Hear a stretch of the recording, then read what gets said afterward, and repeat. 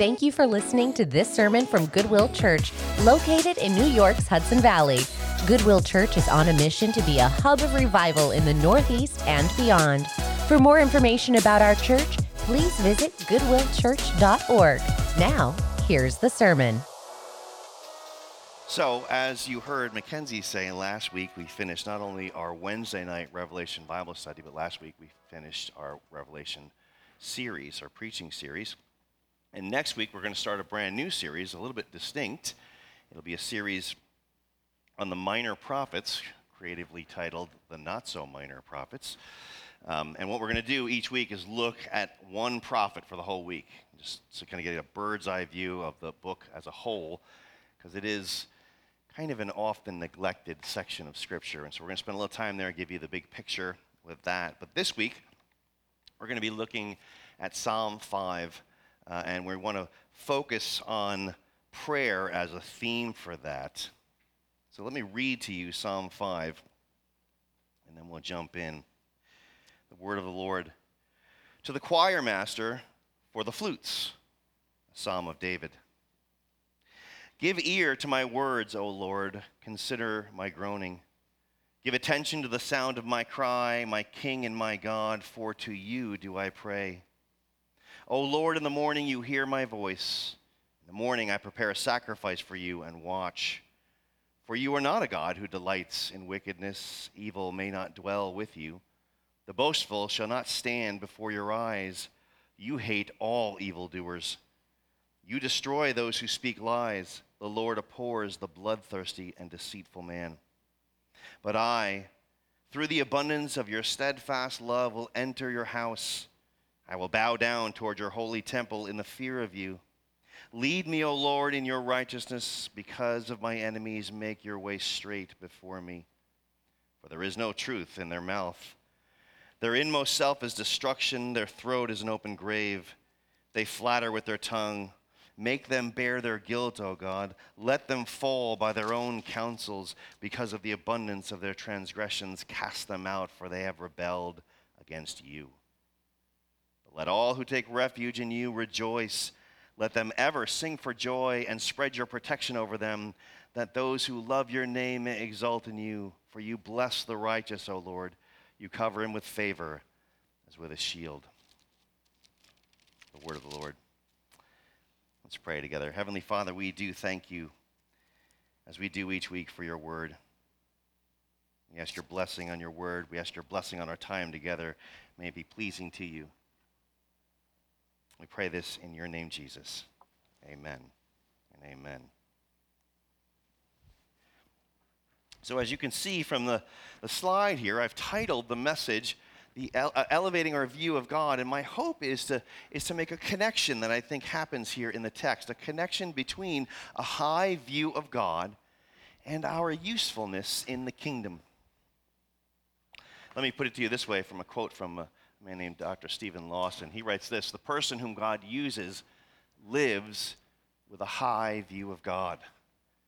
That's a helpful framework to think about that. The person God uses is one who lives with a high view of God. I don't have the author for this one, but maybe this will help as well. A God-saturated life is a life that God delights to use. This is how we are to be the church, not just by coming on Sunday, but by being transformed by the God who saves us. I think that Psalm 5 is written and really called upon to be sung in worship. You might have noticed that it's for the flutes, so it's very specific. But written and called upon under such a premise, charging us to have an elevated view of God. I think when David comes before God in prayer, he comes with honesty, he comes with humility, but he also comes solely through the grace and mercy of God, through his hesed, which is a Hebrew word for steadfast love, and it has great significance, that word. He fully relies on that hesed in the perfect character of God, and so he comes with a very, very high view of God. The psalm I'm calling a call to prayer in some manner, and I want us to see three key ingredients or elements in the psalm that you can pay attention to and think about in terms of your prayer life compared to David's prayer life, my prayer life compared to David's prayer life. David speaks in terms of three things. He talks about words, but not just words, but also groanings or meditations and cries. Groanings, words, meditations, cries.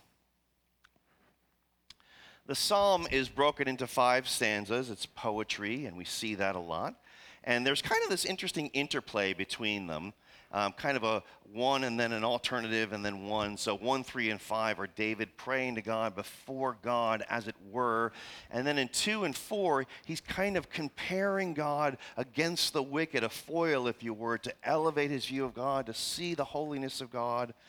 And we want to kind of frame out how we're going to walk through it this way. But let me just give you this one more quote here, if I may, by a man named P.C. Craigie, who kind of shapes out this idea. This is sort of a way of thinking about it in terms of outline. He writes this: Psalm 5 illustrates with clarity the polarity and tension which characterizes certain dimensions of the life of prayer. Notice, he sees prayer in the psalm too. Of course, all the psalms have prayer and song at their center. On the one side, he writes, there is God. On the other, evil human beings. And the thought of the psalmist alternates between these two poles. He begins by asking God to hear him, but recalls that evil persons have no place in God's presence. He turns back to God again, expressing his desire to worship and his need for guidance, but then is reminded of the human evils of the tongue. Eventually, he concludes in confidence, praying for protection and blessing. This is how we'll frame out the psalm, by looking at these stanzas and seeing how they alternate. But we'll begin, as we do in every psalm when it has that, with that interesting little thing, the subscript, which is part of Scripture. And we sometimes refer to it as verse 0. And it's quite straightforward here. We don't need to spend any real time here. But this is part of Scripture, to the choir master or to the director of music, depending on your translation. And if that's not specific enough, David here says it's for the flute. So he's quite specific in terms of the charge to use this in song. And then, of course, we're told that it is a psalm or song, right, literally, of David. So we know the author and we know the intent, as we often get from the subscript. And so think about this as something that is worshipful in its orientation, as all of God's word is. So we'll jump into the first stanza, and we're going to spend some time in the first stanza, but I promise we'll move through the other ones a little bit quicker. But I want to draw some key things out here as we enter in. The main components that we talked about before were words and meditations and cries, and in verse 1, David mentions 2 of these, words and meditations, or words and groanings, as we have translated here. The first one is words. And Charles Spurgeon, everybody likes to quote Charles Spurgeon. Charles Spurgeon says something interesting. He says, words are not the essence, but the garments of prayer. This is why we like to quote Spurgeon, because he just says cool things like that. Words are not the essence, but the garments of prayer. Now, of course, Spurgeon isn't saying that words have no meaning. They don't matter somehow. Spurgeon most certainly had a very high view of God, and therefore he had a very high view of his word, every last one of his words. What Spurgeon is getting at here is the human element of prayer, the intangible element. What he's getting at is the attitude behind the words, the heart of the matter, if you will, our heart of prayer. You can think about Jesus' words in Matthew 15 when he quotes from Isaiah 29. These people, they honor me with their lips, but their heart is far from me. Spurgeon goes on to implore his listeners, saying that they ought to cultivate the spirit of prayer, which he says is even better than the habit of prayer. We're to have a spirit of prayer even more so than a habit of prayer, or a spirit of prayer is preferred over a habit of prayer. He writes, there may be seeming prayer where there's little devotion. So you can have the habit of prayer without any devotion. You can speak with your lips and your heart be far from him. He says we should begin to pray before we kneel down, and we should not cease praying even after we rise up. And what I want to get at is that I think we can read these opening words here, these opening lines of Psalm 5, as saying that David's plea to God is that he would hear not only his words, but his groanings, his deep considerations, his meditations would lie at the very heart of his words. But then in verse 2, David adds this next component. He writes, "Give attention to the sound of my cry, my King and my God, for to you do I pray." The first part of this verse is actually repeated in a similar fashion in the next psalm, Psalm 6, verse 8, which is also a psalm of David. We read there, "Depart from me, all you workers of evil, for the Lord has heard the sound of my weeping." Psalm 5, "Give attention to the sound of my cry." Psalm 6, "The Lord has heard the sound of my weeping." In our verses in Psalm 5, we notice that David adds to his words and to his groanings the sounds of his cry. Now here's a pretty interesting little nugget to note. The Hebrew word for sound can also very easily be translated as voice. In other words, it may not be all that easy or even possible to convey the groanings of our hearts to another person, but those groanings have, as it were, a voice, and a voice that God hears. As we move on through the verse, we see that David does in fact hold this very, very high view of God. And what follows, I think we could get to by asking a question. When David requests a listening, when he calls for consideration regarding his groanings and the attention that he has to give to his cries, to whom does he speak? To whom does he direct his plea? That's kind of an easy question, right? God, of course. But notice that David gives not only specific titles, but also specific pronouns. My King and my God, for to you do I pray. If I could borrow from Charles Spurgeon one more time, he calls attention to the use of "ma" here twice, using in his language in his day what he calls the pith and marrow of David's plea. Yeah, I know it's old-fashioned language, but what he's really saying is the use of "my" twice gets to the heart of the matter. Very little but very important pronouns strike at the heart of our call to pray. Why should we pray, we might ask? Because the God to whom we pray is our God, our King and our God. As Paul put it, we are no longer aliens or strangers, but citizens of heaven, and with this wonderful status solely because of what God has done. He's our God. In fact, Jesus teaches us to pray, "Our Father." We know this because we're told of it in the Word.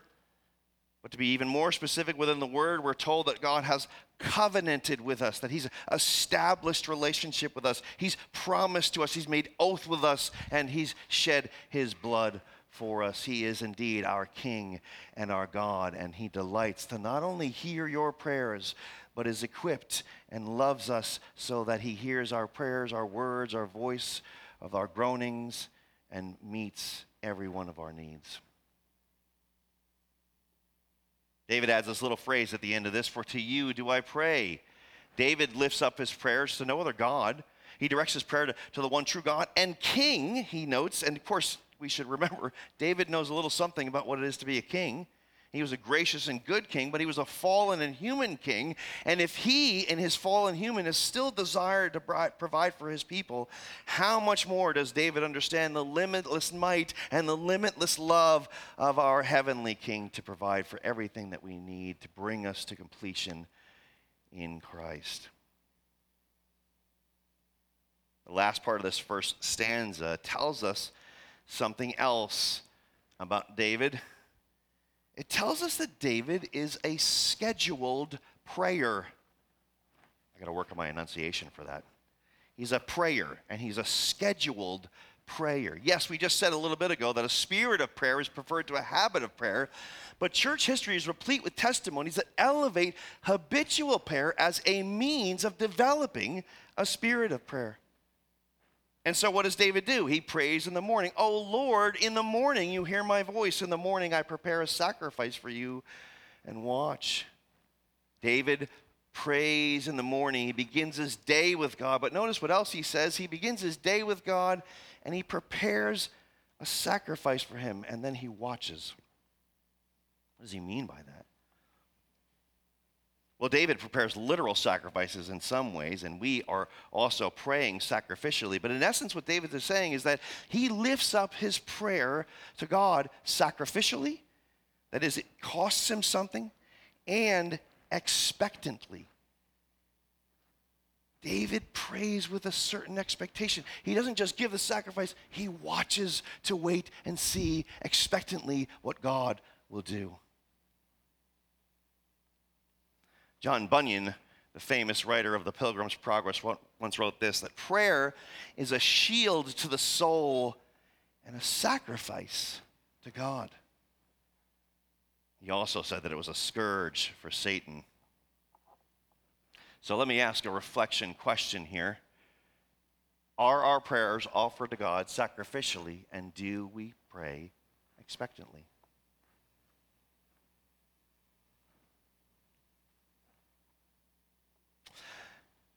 Thomas Adams, a name you probably have never heard of, was a man who wrote a book called Private Thoughts on Religion. He wrote it nearly 200 years ago. So this is not a modern thing. In this book, Adams confesses quite plainly something that I think many of us struggle with. He says this, that he prayed faintly and with reserve, merely to quiet his conscience and for present ease, almost wishing not to be heard. He said prayer and other spiritual exercises were often weariness to him. That's a striking thought, an honest thought, I think, for some, if not many. I wonder how that is. Remember Bunyan's word, prayer is a shield to the soul, a sacrifice to God. But he also says prayer is a scourge for Satan. Anybody know what a scourge is? It's a tormentor, or one who is a menace to someone else. And I wonder if your prayers are like that to your greatest spiritual enemy. Joel Beakey once wrote these words. He says, the great possibilities of prayer should awaken us to the meager realities of our own praying. The great possibilities of prayer, he wrote, should awaken us to the meager realities of our own praying. And then he asks this pressing question. He says, is prayer the means by which we storm the gates of heaven and take the kingdom by force? Is it a missile that crushes satanic powers? Or is it like a harmless toy that Satan sleeps beside?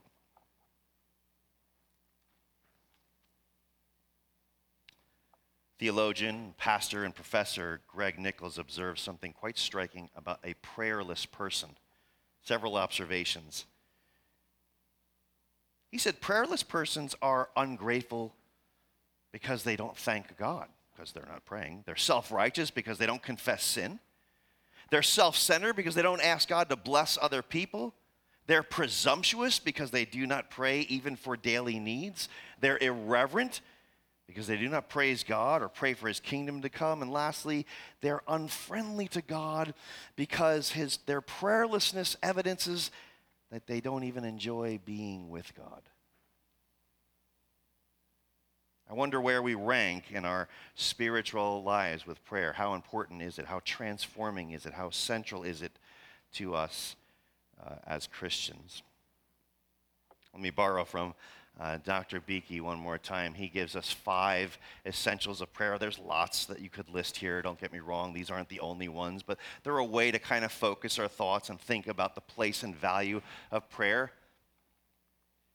Here's the first one. Prayer is essential for the well-being of your own soul. I probably don't need to expand upon that. You kind of get that. But let me just say this.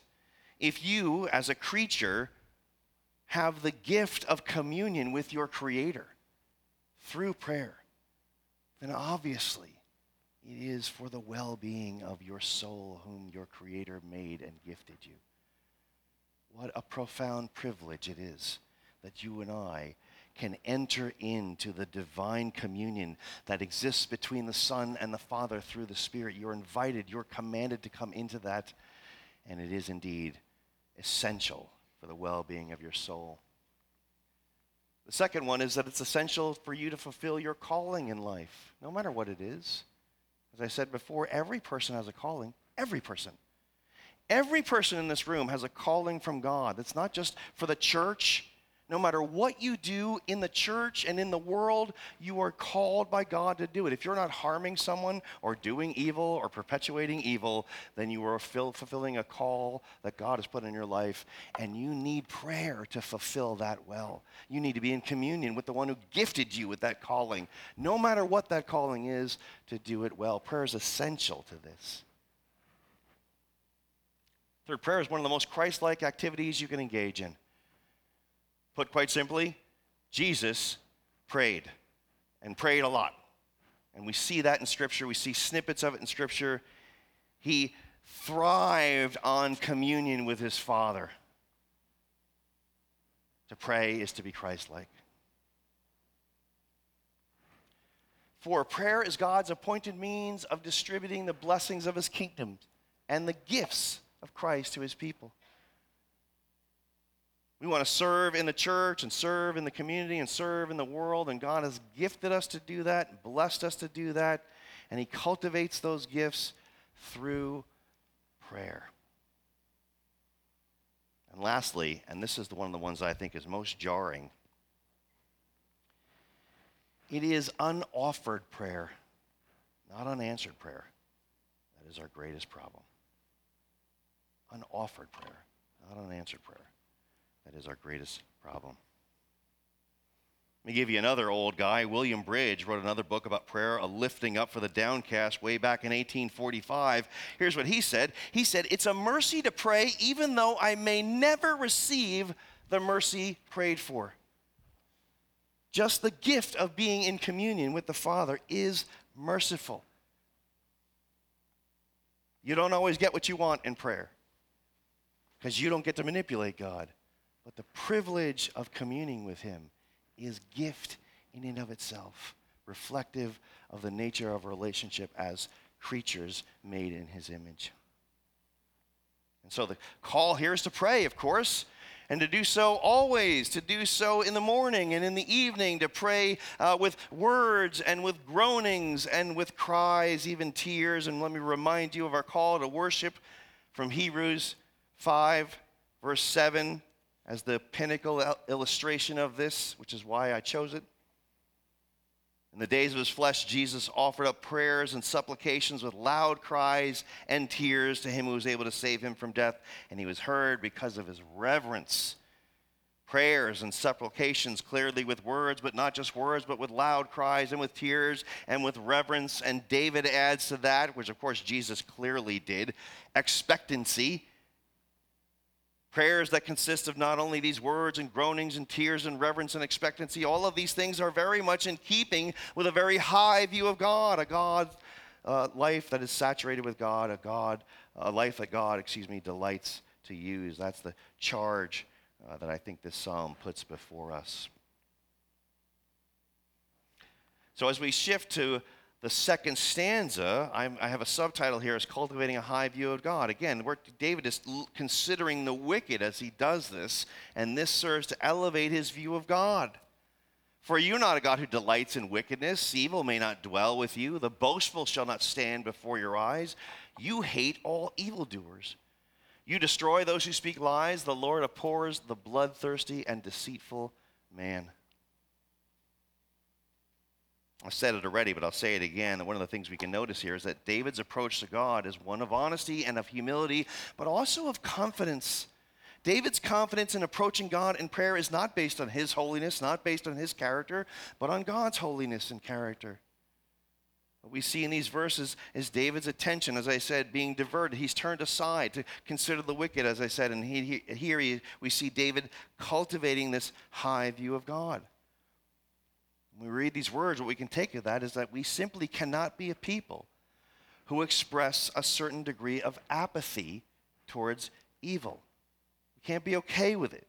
We can't tolerate it in our entertainment or anywhere else, and we do. We can't shift our behavior to something more timid around others who have less than a high view of God. We can't simply come to church on Sunday because it's the thing we do. David Mathis wrote this about Christian fellowship. He said, Christian fellowship is dying the death of domestication and triviality. Sadly, I love that quote because sadly, I think it captures something of Christian fellowship. Dying the death of domestication and triviality. What distinguishes your fellowship as Christian and not mere socialization is its centeredness on Christ. It's the transformative power of Christ. When I fellowship with others, it's because of the bond I have in Christ with them, not because of any other bonds or interests, though those may be nice, but they are most secondary. If you've taken the new members course, you've heard this next quote.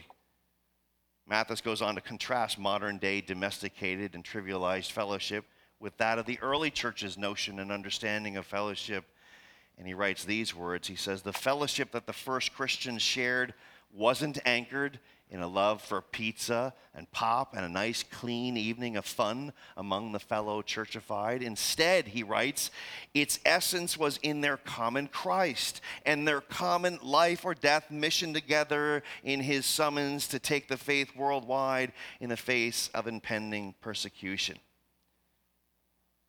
I'm sure some of you have heard me read that quote before. Good quotes should be read more than once. It's a good quote, because it challenges us to think about what genuine Christian fellowship is like. David's diversion to this comparison between God and the wicked offers us a similar challenge. If we gather here simply because it's what we do, God is not pleased. Because it's impossible to simultaneously maintain a high view of God and a spirit of apathy. It's impossible to simultaneously maintain toleration for the world and love for God. It's impossible to shelter yourself from the world and to not evangelize and to not disciple and simultaneously maintain a high view of God. Let's take a minute to look a little bit more closely at what David writes. He says, for you are not a God who delights in wickedness. Evil may not dwell with you. I'm reminded of a number of passages here in Scripture, because quite a bit of them talk about God's inability to dwell with evil. Isaiah's commissioning as a prophet is one in Isaiah 6. And when Isaiah, who was by all accounts a good and even perceived a righteous man, when he stood in the manifest presence of God's holiness, what did he do? He pronounced a curse upon himself. And why did he do it? He did it because not only he, but the people he came from had unclean lips. I wonder if we're the kind of people that think, well, you know, if you say a few things that are not appropriate, that's kind of a low-level sin.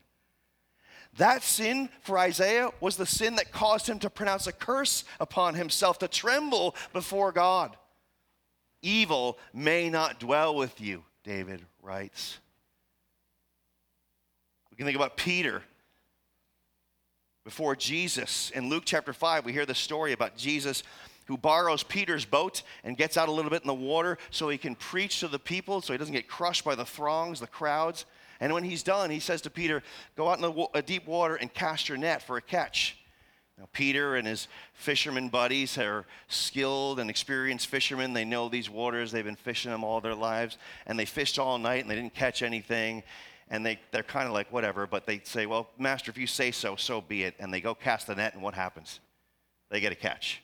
They get such a big catch that they can't haul the nets in. They get their partners to help, and they fill 2 boats full of fish, so much so that the boats begin to sink. And when Peter sees it, here's what he says. He looks at Jesus, he falls on his knees before him and says, go away from me, for I am a sinner. Evil may not dwell with you, David writes. And David is not content with some generic disapproval of evil. He gets specific. Boasting and lying and murder he speaks of. Look here in verse 5, David says something that should be jarring to every last one of us. You hate all evildoers. Of course, God hates all evil, but specifically here, it's not just evil, but the evil doers. David is teaching us something striking here, that God doesn't draw lines of distinction or division between sin and sinner. Sometimes we say love the sin but hate the sinner, and I think that's a good thing. It's a good thing to practice. It's a good thing in terms of sharing the gospel. But keep in mind, God doesn't say that. God doesn't say love the sinner but hate the sin. In fact, one of the things that God does say is quite the opposite. In Romans 9, Paul's quoting from the prophet Malachi, and he says that God says that Jacob I loved, but Esau I hated. Yeah. You're all giving me that look like this is uncomfortable. It's supposed to be. That's the point. God doesn't say Jacob I loved, but the sin of Esau I hated. That would be much more comfortable. But that's not what he says. And if it is true that God merely hates the sin and not the sinner, then it must also be true that God only loves the righteousness of the saint and not the saint themselves. And of course, that isn't true. And this should charge us, challenge us, convict us to not trample upon the grace of God, to not cheapen it by expecting God to let us off the hook, as it were, whenever we sin, because God hates sin. And if you are not clothed in the righteousness of Christ, that is, if you stand on your own as a sinner, not a sinner saved by grace, not a sinner who cries out to God for mercy, but merely as a sinner, unrepentant, then God hasn't set his love on you, and you are an enemy of God.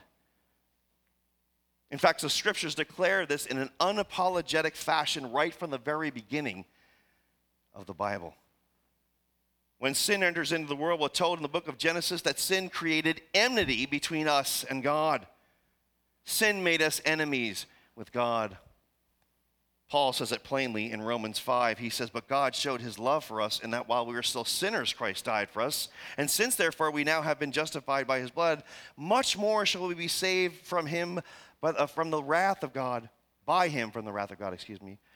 For if while we were enemies, we were reconciled to God by the death of his son, much more now that we are reconciled shall we be saved by his life. Certainly we hear the gospel in these words and the unconditional love of God poured out even towards his enemies and even towards his redeemed, more so towards his redeemed people.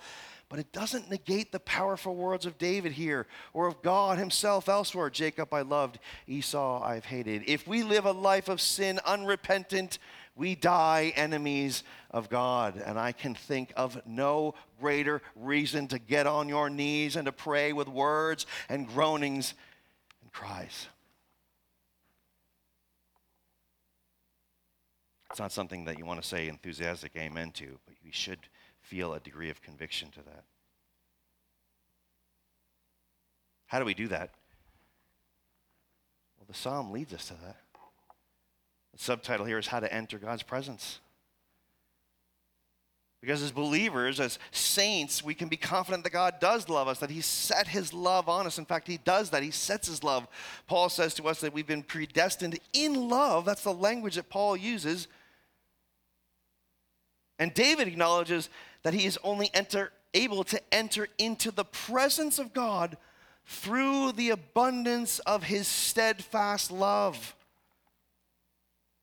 That is his hesed love.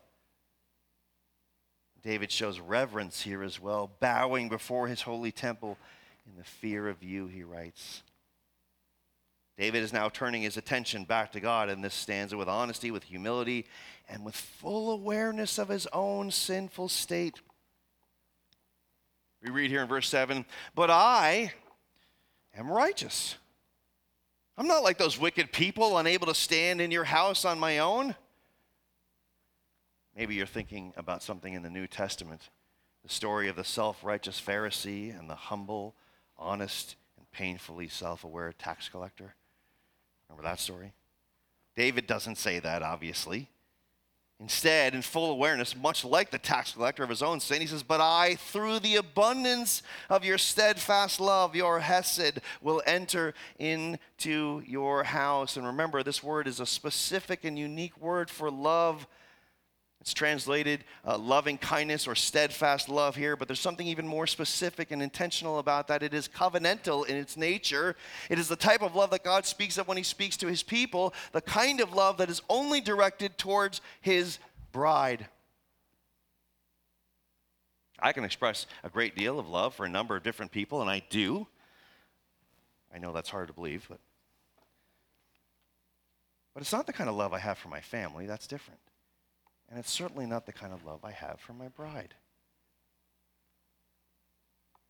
David enters God's house based on God's abundant and steadfast love, his hesed, his unconditional love that he sets upon his people. And this love transforms the evildoer, clothes them in his righteousness. This hesed justifies us, makes us right before God, and allows us to enter into his presence. When I was preparing this, I was thinking way back now, nearly 10 years ago, when the popular Christian band Big Daddy Weave came out with a song called Overwhelmed. Anybody ever remember that song, Overwhelmed? There's a line in there that goes, God, I run into your arms unashamed because of mercy. I run into your arms unashamed because of mercy. We enter God's presence solely because he is determined to set his love on us. And genuine recipients of that love can be evidenced by fruit. And David actually gives us two different fruits here. The first one is reverence. As we said before, I bow down towards your holy temple in the fear of you. What does the book of Proverbs say about the fear of the Lord? It's the beginning of wisdom, right? David doesn't flaunt the righteousness that God grants to him, allowing him to enter his presence as if somehow it's on his own. He is humbled by it. As a sign that he is genuinely a recipient of God's hesed, his love, he demonstrates a clarity of vision. He sees with spiritual eyes that on his own he could not stand in the house of the Lord. I wonder if we are considering this deeply or with any regularity in our hearts. When we gather as a people, this building becomes the house of God. Not magically or spiritually, but because each one of us are temples of the Holy Spirit, and when all of these temples get together, all the more the Lord is present with his people. He delights to dwell with his people, and we owe reverence to that. A long time ago,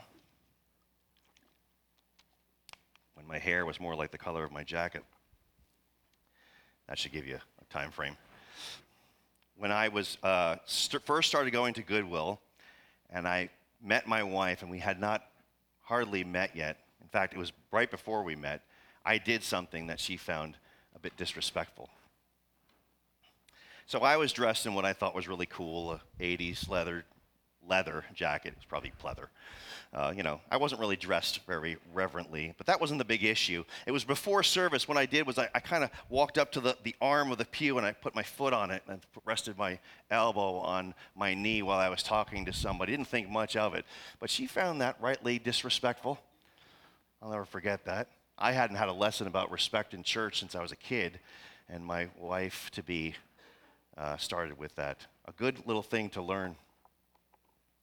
I know it's kind of an outdated illustration, but I mean, if you were to go to someone who's important and have a meeting with them, we used to use the president a lot. I think we're a divided country and we don't see the office of presidency the way we used to. But let's just say you met or had a chance to meet a wealthy person or an important person, and you went into their house and they were well-to-do, and so they had security people around, and they brought you into the waiting room.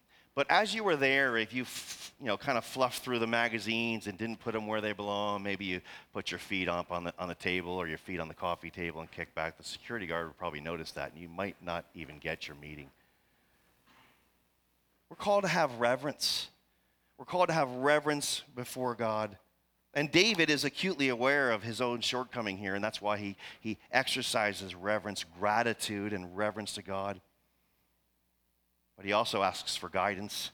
That's the second fruit, that God has indeed set his love on his people. David, and hopefully us, are increasingly aware that we're not only not righteous, but that we need God to lavish his love, his hesed on us, and to lead us, to guide us in his righteousness, to make our path straight, to use the language of much of the Psalms. One of the ways that God does that is through the purpose of the means of grace, prayer and fellowship, the word of God. And so when we ask you this question, how do we enter into the presence of God? And let me presume to give you a short answer for that. We enter into the presence of God with humility and with reverence and with gratitude and with full dependence on the loving kindness, the steadfast love, the hesed covenantal love of God. That is the only way we enter into the presence of God. David now turns his attention back to the wicked as a foil, and I have here as a subtitle is What Offends You? What Offends God? We read, for there is no truth in their mouth. Their inmost self is destruction. Their throat is an open grave. They flatter with their tongues. You might hear this somewhere else. Paul quotes this in Romans chapter 3. This really is the first recorded imprecatory prayer, that is a prayer against the wicked in the Psalms. But I want us to see something here. David's fervor here is not some expression of self-righteousness. When he cries out to God, as he does in the next verses, to make them bear their guilt, to let them fall by their own counsel, it's not in response to offense that's personal for David apart from God, but it's in response to an offense that is personal to David because it is an offense to God. That's what we see in verse 10. For they have rebelled against you, is what David says. Let me be brief here in this stanza and just ask that direct question, is what offends you? What offends God?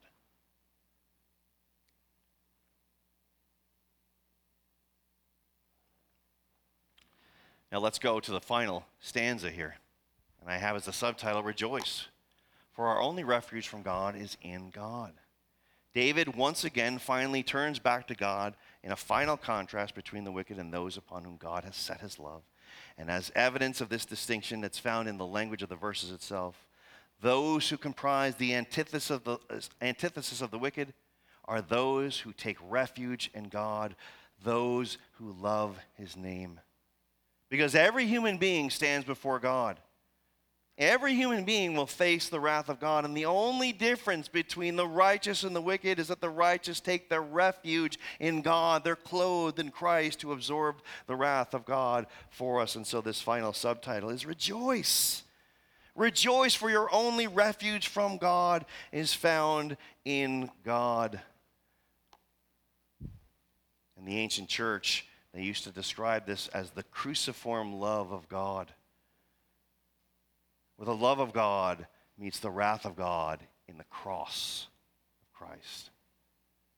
The love of God is the wrath of God is satisfied in the love of God by the love of God in the cross. David is closing out this psalm by rejoicing, by singing for joy. And notice there's a correlative emotion here to crying out in prayer for the blessings and protections that belong to those who love God's name. Maybe we can think of Boaz and Ruth when considering this language in this final stanza. God spreading his protection much like a wing over those who love his name. But David gives us one last image of this great protection. He gives us a shield. Probably most famously, it's the Apostle Paul who saw the importance of a shield to deflect the flaming arrows of the enemy and correlated that piece of armor with faith. So let me close with a little challenge for you to consider.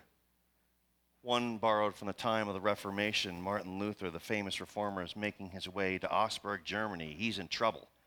He stirred the pot. He's a protester. He gets summoned there. He's got to appear before the Cardinal Cajetan, and he's got to answer for what he's done wrong. What Rome said were heretical teachings, which were not, but of course that's what they were saying. And as he's approaching Augsburg, one of the cardinal's servants is taunting him. Kind of like the people taunting David as he reflects on them even in the psalm. One writer marks that the servant's mocking Martin Luther this way. He's asking him this question: where will you find shelter if your patron, the Elector of Saxony, should desert you? It's 16th century language. He had some people of favor in power that were going to help him. And boy, if they didn't help him, Luther was going to be in trouble. And they were trying to taunt him, stir him to say, well, what happens if it doesn't work out as you go to before the cardinal? You might imagine what Luther's response would be. Where would he find protection? Where would he find shelter? Under the shelter of heaven, Luther would say. Because Luther took refuge and rejoiced in the name of the Lord. He exalted his name. He expressed confident victory in the name of Jesus. He believed that his king and his God would extend his shield, would spread his protection, his wing over him. And in this great truth, he rejoiced. The obvious question to ask here is, where do you take your refuge? Where do you find your peace and your solace? But in truth, the psalm, as we come to a close, has asked a whole bunch of reflective questions. I want to just go through them now as a way of closing. We first saw this question: are our prayers offered to God sacrificially, and do we pray expectantly? I'm going to remind you, with words and with groanings and with cries and with reverence, all of those too. What shapes and defines your prayer life? The second question we asked was this: how do we enter into the presence of God? Again, with reverence and gratitude and humility, but also only through the steadfast, the hesed, covenantal love of God. Next, we ask this: is what offends you? What offends God? Let me give it to you from a slightly different perspective. Same questions asked a little bit differently for you to think about them this way. One, do we pray with more than words, but with tears and cries and reverence and expectancy? Do we do that? Are we developing an increasing hatred towards sin? That's a fruit and an evidence of our growing in that. By what means do we presume to enter into the household of God? How do we enter in? Hopefully, solely by the hesed, covenantal, steadfast love of God. To love the name of God, just a theme here. But I think they all boil down to this question: do I have a high view of God? And if so, am I being used for his kingdom? As we come to the table, I want us to be considering that deeply. What does our prayer life look like? And how is it reflective of our view of God?